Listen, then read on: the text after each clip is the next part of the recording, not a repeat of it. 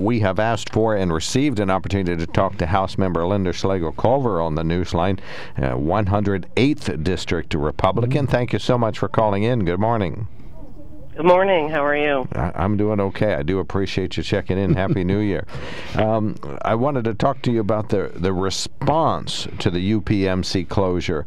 What is happening in that regard? The closure of the UPMC Susquehanna-Sunbury facility came as probably a shock to most of us in the community. And when you think about a hospital closing, I think our first thought is, okay, well, who can buy it? And then when you really start to dig down there, not a whole lot of people want to buy a hospital. So the community has come together. I mean, I give kudos to the city for, as you know, they're having an open house on Tuesday. I think the library is the meeting for employees and concerned citizens to express their views. We have been diligently working at this since the closure. It's a lot to dig through. Unfortunately, this is during flu season when people are at their sickest, and now we're closing, I believe, admissions, the ER, faster than we were planning on, so that'll be closed by the end of this month. So our first priority is making sure our existing healthcare system can handle what may be coming their way. And they are both prepping for that, and that would be Geisinger Medical Center and Evangelical Hospital. They're both preparing, they're both monitoring as best they can to meet that need. We've met with both of them. I think I meet again with Evan next week. We met with Geisinger last week. I meet with UPMC again next week, just trying to figure out what their plan is for the structure. How do we define how we move forward? I know the United Way has been active in trying to identify what is the specific need of this community, as has the city of Sunbury. I think Senator Gordon, myself, and Congressman Keller are focused on the region and how do we meet the need. One of the other pressing needs I think we have after we get ourselves through this flu season is ambulance services is of great concern to us as well. And we'll be meeting with our emergency services folks to work on that here in the next week or so as we move forward. Is there a plan that's emerging? I wouldn't say there's a plan emerging yet because I think we're still responding to the immediate crisis. And the next crisis will be, as you get through the ER and admissions, is finding, primary care physicians for these people. I believe ENT is leaving. We'll need to find new ENT. There's psych services. There's medical detox. So I think we're trying to find, the best use. I don't know if it will be at the exact same location at this point, but we're trying to pinpoint all those details down. There's a lot to take into consideration. It's complicated, but I think we're trying to plan for the immediate future and then the long-term plan, which is going to take many, many partners. And like I said, the city has stepped up. The United Way has stepped up. I have, the senator has, Congressman Keller has. So we're all working in this together. Evangelical and Geisinger have been great partners with us for this, and I think it's their mission and our mission to execute good health care for everybody involved. So that's where we're at this moment. Yeah, Linda, this is Ben Reichley. I think that's, the fair statement where yourself and the other political and the government officials is, maybe a lot of people don't understand, there's some timing that has to get through.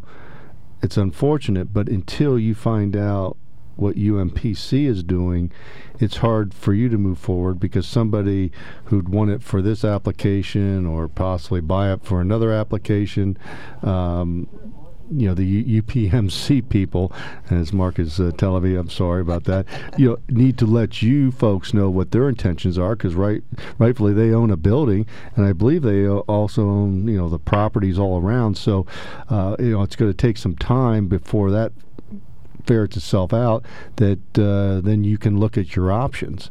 And that obviously the meeting coming up here, I guess in late January, early February, will be one. But I personally don't see that hospital being in operation by mid to late February. So hopefully that time frame will move forward. What UPMC wants to do, and then it can allow you and the folks interested then to look at what opportunities and what options they can move forward with. Exactly. I mean, it's sudden. I mean, you don't build a hospital in a day. You don't. So I think everyone's trying to define what is the missing need, how do we meet it, both short term and long term. And you're right. We don't own the building. You quickly come to that conclusion when you're trying to figure out who can buy it, who can fill it, how do we do this, and you're like, well, wait a minute. We don't own this building. UPMC still owns it. So that's what we're trying to nail down with them. What are you doing with this building? What can we expect as we move forward? Well, one of the things, too, is this is sudden to those around. There were some things going on with the hospital, too. And UPMC, made just a lukewarm attempt on their tax reductions, but well before that there were signs that something wasn't quite right there, and the tax reduction request was just I want to say a Hail Mary to see if that could buy them time and to what they wanted to do. But I got to be honest with you, I would question UPMC's their grit that they wanted to keep Sunbury open.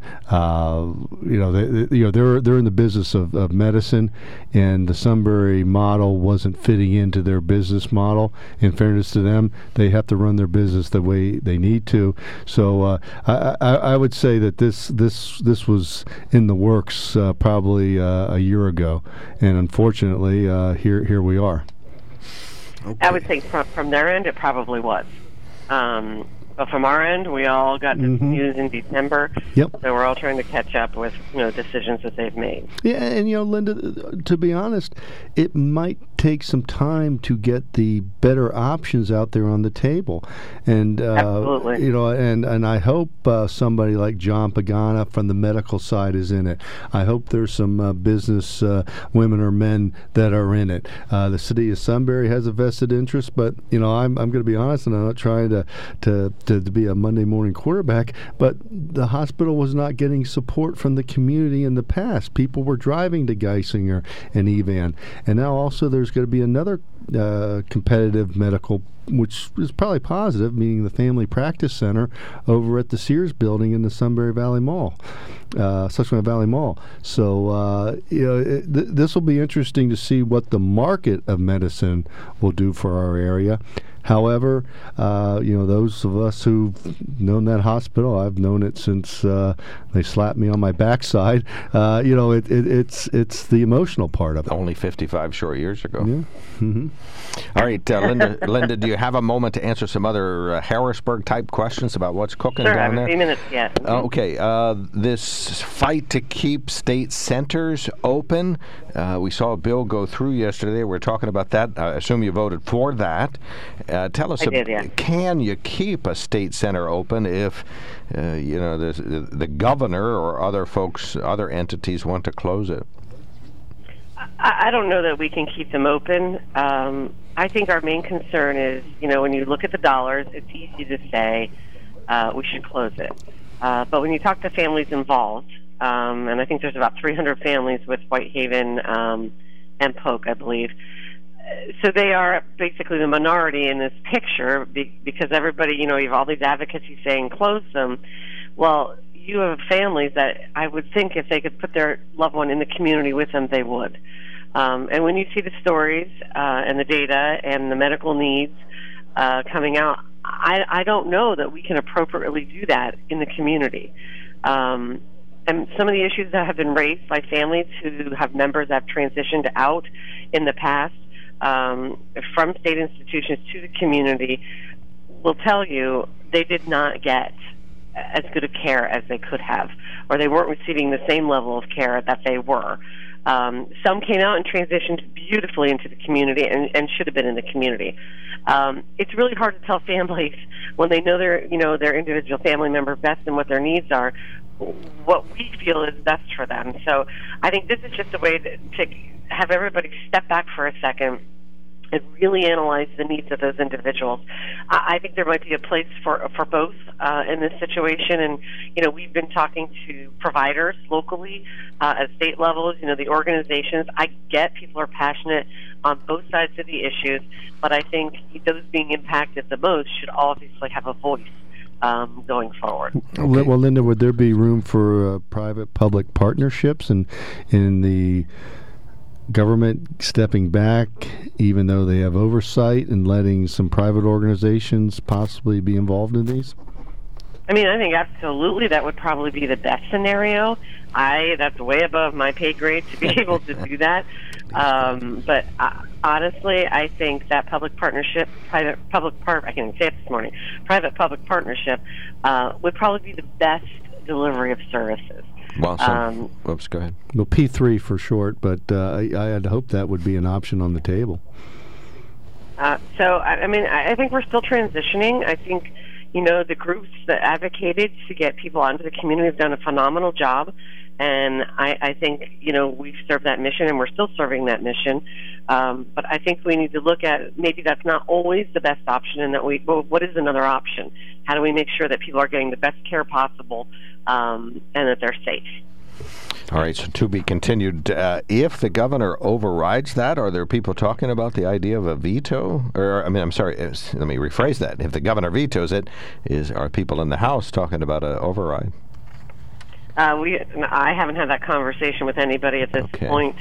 I think we're waiting to see what happens next. Well, the numbers exist to pass the measure, but that doesn't always mean that many people. You're going to probably get Democrats who aren't going to be interested in overriding the governor's veto on that. All right, we have another minute left. Anything else cooking down there that is of particular interest to folks in our area?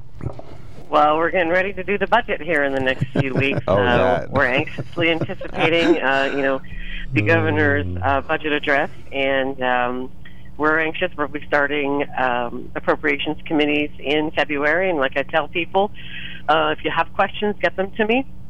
I'll make sure we ask them of the appropriate agency that's testifying.